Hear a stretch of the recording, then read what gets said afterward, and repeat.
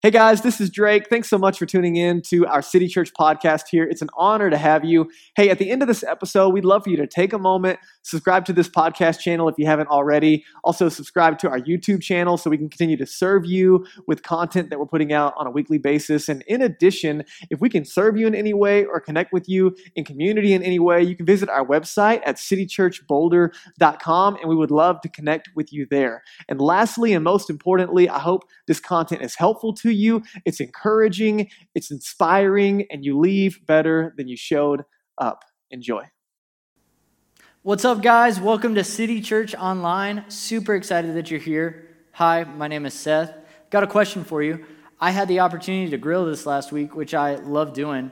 Let us know in the comments section what your favorite thing to grill is. If you're not a griller, let us know what you like to eat. The last couple weeks, Drake has been introducing us to the book of Colossians. We're in the series discussing a big Jesus for life's big problems. And he has done an excellent job of painting this picture as Paul, who is the author of Colossians, painting him as a master mechanic, helping us tune our car, do alignment on the tires, check the brakes, rotate the wheels, so that down the road, when we're in the middle of our journey, we don't drift, stray from the path, or completely break down. This week, Paul is doing something a little bit different in that he is saying, before we go any further in this discussion of these things that you need to maintain, we got to get one thing straight. He's saying that in order for your car to move, doesn't matter what it looks like, what model you got, what year it is, it won't do anything without power.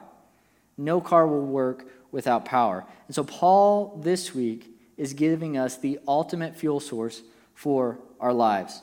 And let's be honest, there are a lot of us out there that might be rolling in a beat up old Chevy Impala with a donut on the back wheel, struggling to make it to the next stop. And I know that there are those of us out there too that might, be rolling in a really nice Ford or a nice Honda Civic or a Porsche or a Tesla or something where, your life feels great, looks great, it's bearable. You don't really have to worry about going to the grocery store because it's just taken care of.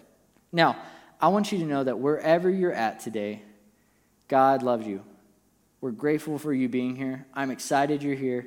My goal today is just to get you a step closer from where you're at to meeting Jesus. And you don't have to believe to belong to this community, but I want you to know that you're safe, loved, and welcomed here. So, wherever you're at today, whether it's the beat-up Impala or the Porsche 911 driving down the road, why change? Why, if everything is going good, it's bearable, it's decent, you can function and be happy, why change? Why shake up the dust? Paul's pointing out to us here that despite how nice our car may be, how nice our lives may be, your vehicle cannot run without gas. And everyone knows, I believe everyone knows what it is like to be on empty or what it is like to have an alternative fuel source. You see, how many of us out there are redliners? Like, you let your tank hit that red line and go below it before you ever fill up. I'm guilty, and I know a lot of my friends are too. So I'm taking us all down. That does terrible things to your engine. It actually shortens the lifespan of the car altogether. And then, alternative fuel sources. I remember in college, I was a part of a soccer team, and we would travel for games, and we would get this $10 meal credit, and we would stop at McDonald's every time we traveled. Let me just tell you, it is incredibly hard to play a good game of soccer on a stomach full of McDonald's. I don't know if you can feel that or not. But we do this in our lives as well. We let work become an alternative fuel source to where we find fulfillment and peace. Or we let popularity and the people around us lift us up and give us admiration for what we're doing to create this sense of love. Or something as simple as coffee or a single person or our families. They all give an illusion of premium quality gasoline. And at the end of the day, yeah, they're nice and they might let you feel loved and taken care of and fulfilled for a moment, but it's going to end. You know why we don't value the premium gas, the high dollar gas?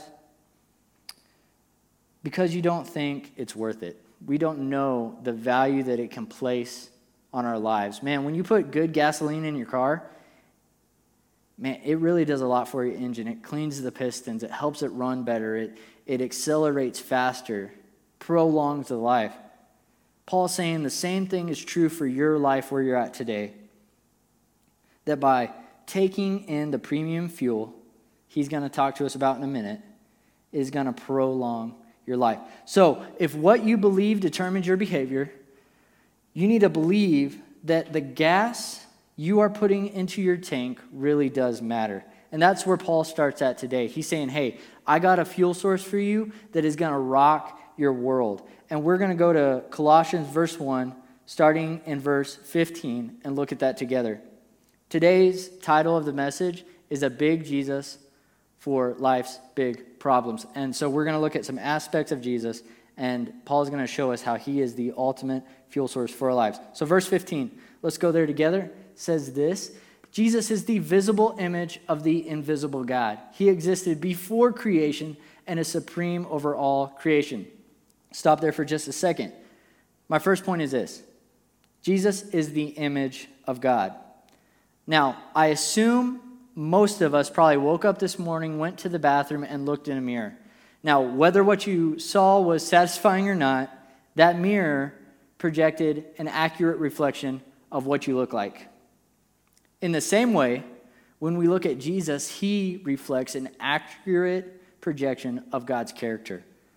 You see, when we want to know the character of God, we look to Jesus. When we're confused about philosophy or ideology or free will or love or acceptance or what it means to be in a family, we can begin with Jesus and start with Jesus and look at him. And when we do that, everything that can be known, might be known, or must be known about God can be seen in and through the work and life of Jesus. Let's go back to the verse again, starting in verse 15. It says that he existed before creation and is supreme over all creation. My second point is this: Jesus is ruler over all creation. Here's what that means. When you're a ruler or supreme over something, you have authority over it. You come in first position over that thing or the people. In military, you have first rank. That first rank officer is over the subordinate.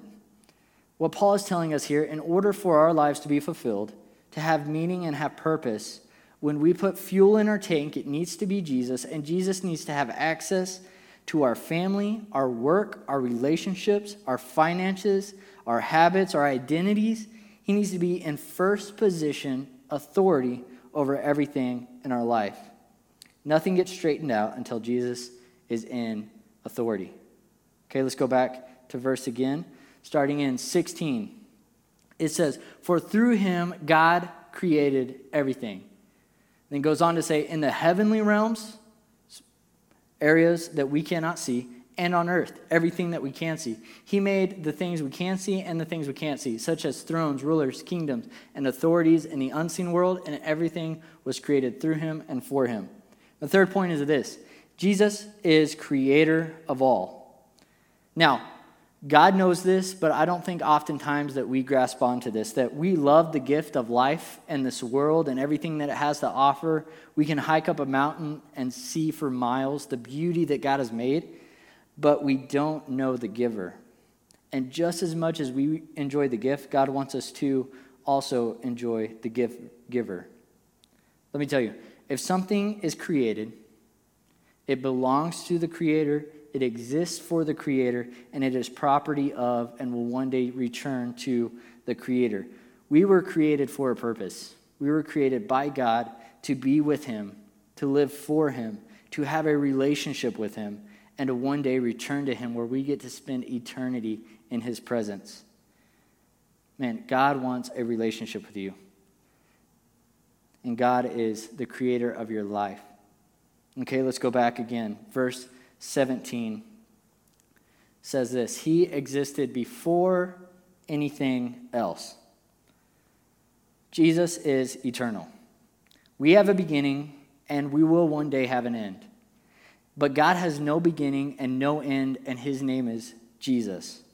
So the good news for you and I is that he knows what lies beyond the grave, and we can trust him in the moment of our greatest need, as we will one day exit this life and enter into an eternity where Jesus will be waiting for us as conqueror of death, hell, and the grave, like a good father with a home that he has promised you. And my friends, he has promised a home that is far beyond anything that we can imagine for anyone who chooses to just believe in the gift that he has given. We're going to go on to the second half of verse 17, talking about Jesus as sustainer. It says that he holds all things together. Christ is also the head of the church, which is his body. He is the beginning, supreme over all who rise from the dead. We're going to stop there. Jesus is sustainer. Number 5. Not only does Jesus make this world, but he also sustains this world. Everything that God made is maintained by the hands of Jesus. You see, I have had, this is hard, I've had conversations with my friends and have asked them, what are your thoughts on Jesus, or what are your thoughts on God? And they throw back to me this theory of deism, as it's called. And to quote Al Pacino, he says this: God made this world, but like an absentee landlord, he has abandoned it. And my friends will talk about how they see God like they see the father that walked out on them as a child, and he birthed them, left them, and abandoned them, and was never a part of their life after that. And they'll take this image of their father that they had and project it onto God and assume that God created this world, he left this world, abandoned it, and has nothing to do with it from then on. And so they say, man, I have hard times, and God doesn't answer my prayers, and why do bad things happen to me and to other good people? And they'll come back and say, because God has abandoned us. Listen, this is not how the Bible talks about Jesus. It says that he sustains all that he creates. All of creation is held together by his hands. He is present and powerful, working in the world around us day in and day out. I know right now, in this current situation that our culture is going through, just across the world, the pandemic, that it seems like everything we're going through is out of your hands. And it's stressful, and it's hard, and it causes turmoil. But listen, just because it's out of your hands does not mean that it is out of God's hands. If you will take what you cannot hold and put it into his hands, he will sustain it. And that goes for every area of your life. Your marriage, your family, your work, your friendships. If any of these are falling or breaking apart or becoming too big that you can't hold it yourself, give it to Jesus. I have a good friend, and I love him to death, and he is a great example of somebody who has taken a belief about who God is and has applied it to their life and let it seep out from them, just the action of surrender. Albert, a couple months ago, a lot of you know him, a lot of you don't, but you will one day, called a group of people together to pray for his niece. His niece was going through, and still is, going through some crazy medical conditions. And he said, hey, I would like to acknowledge that I don't have the power to save her or heal her or do anything about her situation. But if you guys would pray with me, that God would. And he took his niece out of his own hands and gave her to God. And it was encouraging to see, because he would send us a verse one day and then say, hey, here's a verse. Could you read this and pray for her nurses? Hey, could you read this and pray for her doctor? Could you read this and pray for her mother? And I got to watch Albert give his niece to God day after day for an entire week, saying, God, take this girl and heal her. God, I know that I can't do it in my own power, but I know that you can. God, please take this from me. Listen, God wants to hold the things in your life that cause you stress and turmoil. He wants to take care of those for you. But he is not going to take them from you. You have to approach humbly and give them to him. You see, when we take things out of our hands and put it into the hands of Jesus, he will hold together what we cannot. When we let belief determine our behavior, we have to believe that God is someone big and strong enough and loves us enough to hold the areas of our lives that we like to hide or that hurt us or cause us turmoil. We have to believe that he is strong enough to hold us together when we can't. So let me ask you a question. What are you not trusting him with, or who are you not trusting him with in your life right now? Let's go back, look at verse 18. It says that he is the beginning, supreme over all who rise from the dead. Oh, I'm sorry. Christ is also the head of the church, which is his body. Point number 6 is this. Jesus is the head of the church. So this is missed when anyone or anything rises above Jesus' will for the church. When they put themselves in a position that declares leadership over God's will. They let their convictions or their fear or their money or their preferences or even sometimes laziness be the driving force behind where a church goes. And let me tell you, if anything or anyone puts themselves as head of the church over Jesus, the people become malnourished. There becomes frustration and friction. Let me ask you this. Would you pray for Pastor Drake? Would you pray for the staff here at City Church? Drake is one of the most humble men I know that will say time after time that Jesus is the head of this church, that the people that come together are all part of moving the ship forward. We work in tandem with Jesus. We don't work over him. When Jesus is the head of the church and seeks God's will and what glorifies him, that is ultimately what is good for the church. Let's go back to verse 18 again. He is the beginning, supreme over all who rise from the dead. Number 7 is this, that Jesus is alive. I don't know if you've heard that before, but Jesus is not dead.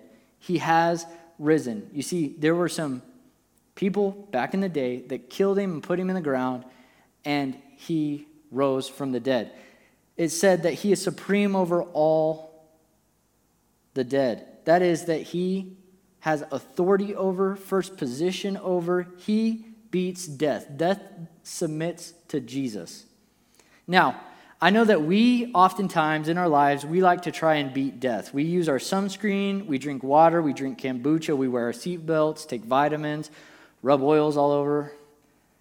We do whatever method we can to either prolong or beat death in our life. And I'm sorry to break it to you, but one day, you and I, we will both die. We will leave this earth, and we will leave it covered in sunscreen, filled with water and kombucha. But Jesus beat death.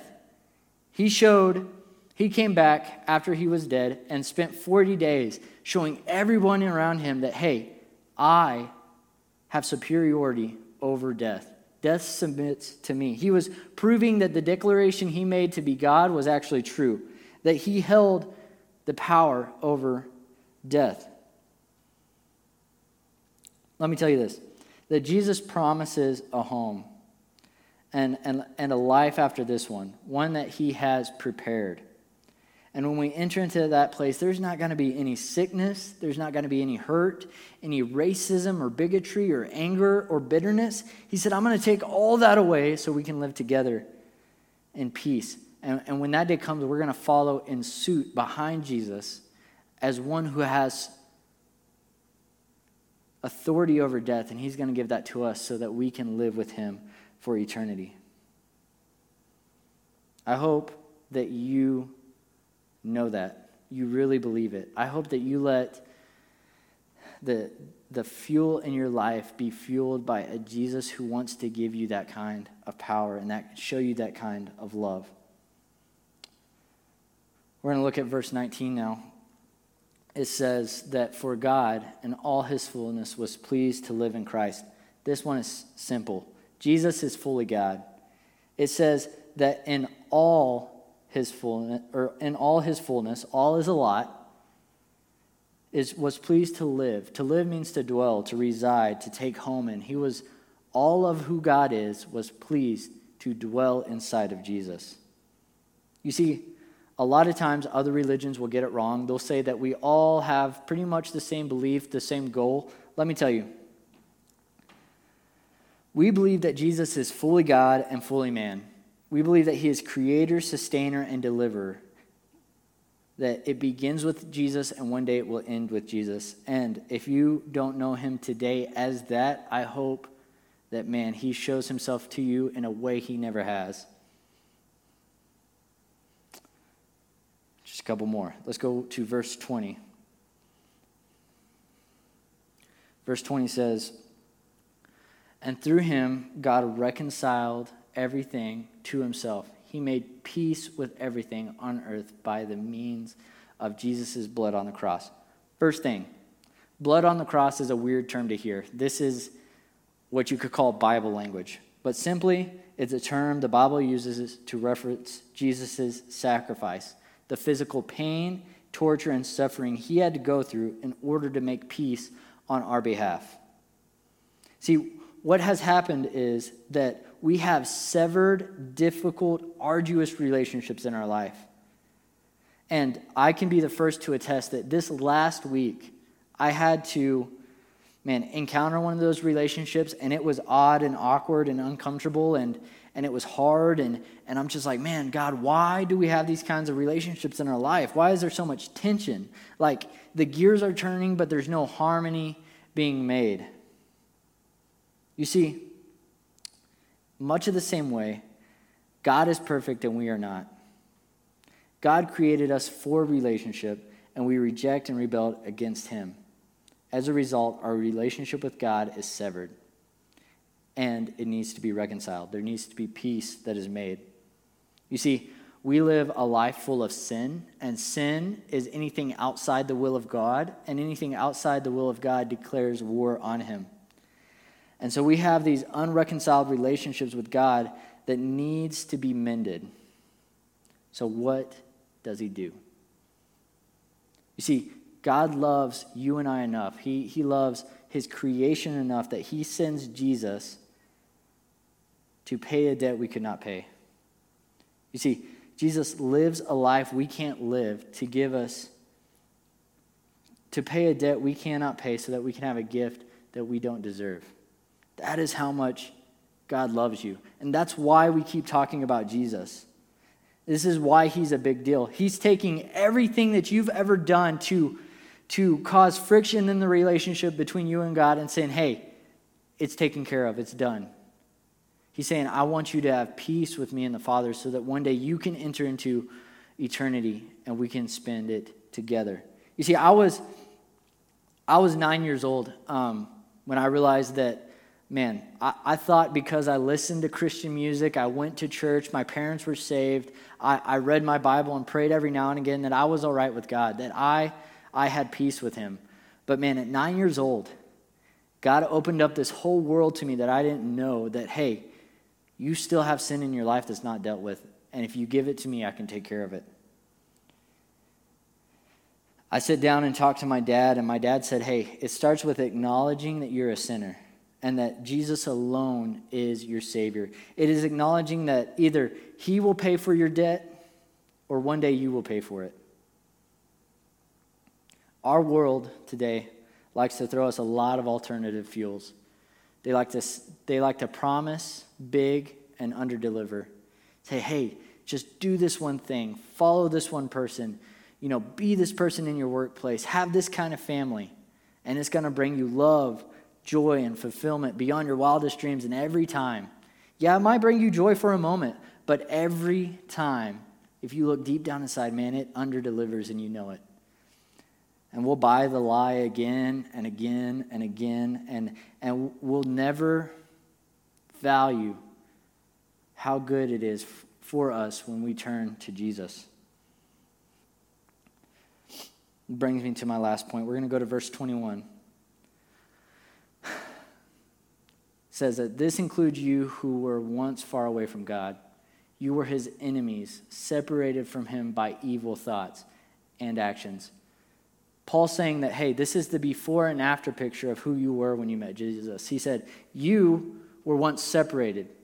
And then he goes on in verse 22 to say, yet now he has reconciled you to himself. He's saying he's made peace with you. You are in right standing with God. So through the death of Christ in his physical body, that's what we just talked about, as a result, he has brought you into his own presence, and you are holy and blameless as you stand before him without a single fault. Listen, last point is this. Jesus is the only Savior.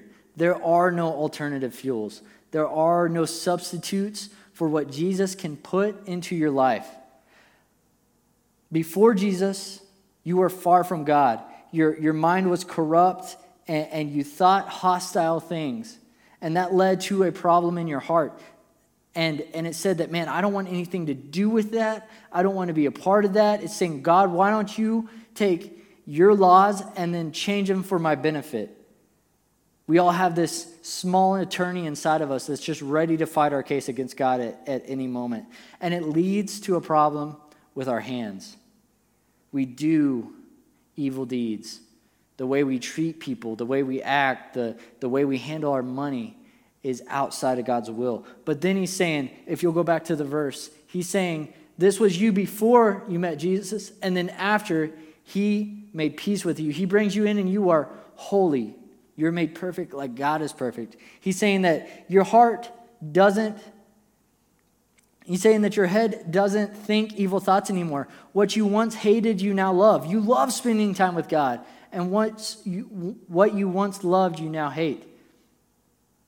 It changes your heart, changes who you are. You love God. You want to be with him. You want to know him. You want other people to find him because of what he's done in your life. You realize that there was an alternative fuel that you've been missing out on, and you want everybody else to have the same thing. And it changes your hands, how we treat people, how we conduct ourselves in relationships, how I show myself in my workplace, how I am with my girlfriend, or how you are with your spouse. It changes everything. You see, Paul's pointing out here how we had a head, heart, and hand problem. And he's saying, hey, listen, if you'll let Jesus come into your life, if you'll let him come in and fill you up, if you'll take some of that premium fuel and apply it to your life, look, he's going to leave you feeling loved, fulfilled, and cared for more than anything else in your life. And he is going to change your head, your heart, and your hands. So, if we'll go back to the verse, verse 23 says, but you must continue to believe this truth and stand firmly in it. Don't drift. Don't drift away from the assurance you received when you heard the good news. The good news has been preached all over the world, and I, Paul, have been appointed as God's servant to proclaim it. Look, this last section here, Paul's just saying this: evaluate where you're at today. Let us take a look at ourselves and say, hey, it doesn't matter that I just say, Jesus, you're my Savior. Jesus, I acknowledge my sin today. It matters today, tomorrow, the day after that, all the way until we meet Jesus. I'm going to invite Daniel to come up and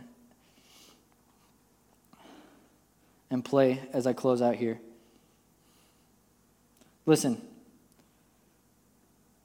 if you have not made peace with God, if you have not had a relationship with him, I want to invite you into a moment where you can do that right now. If you will take the time and say, hey man, I've been using substitutes in my life. I've been letting alternative fuels run my life for far too long. And if you're ready to hand that over to God, and I want to encourage you to do that today. Man, you might be sitting there and you're saying, hey, I've had this problem in my life for forever that I have not had a way to deal with it properly. Listen, God wants to hold it for you, but he won't take it. You have to give it. And it starts with you acknowledging that there is a separation between you and him. You and he alone is the Savior. He is the only fuel source. It's acknowledging that either he pays the debt or you pay it. Now, I know that there's other of us out there today that man, we have a relationship with God, but we just haven't been refilling the tank as often as we should. You're constantly filling your tank, with other things and substitutes here and there, but man, God wants you to be filled every day with him. He wants your day to start with him, to go on throughout your day with him, and to end it with him. He's saying your tank needs to be topped off 24/7 with the love of Jesus. Here's what I'm going to challenge you guys with this week. We're talking about a big Jesus for life's big problems. If you will fill your tank this week with Jesus, I want you to see how radically different your life is. Here's what we're going to do. In order for us to change our behavior, we have to change the way we think, right? So this week, we're going to do the next 5 days, Monday to Friday. Get up, however long it takes you to get ready. Get up early enough to spend 15 minutes in prayer with God, but you're not going to do it by yourself. You're going to find somebody that you can get up in the morning with and spend 15 minutes together with God. You're going to give your day over to him. You're going to let him fill your tank together. Man, maybe come with one of your favorite Bible verses and pray through that. Maybe if you don't know what to pray or how to pray, just ask. Man, but I wanted to challenge you to do that. We all have somebody that we can pray with. If it's got to be over the phone, if it's got to be in person, whatever it takes. 5 days this week. Get up early and fill your tank with Jesus. Thank you guys for being here. Let me pray for you.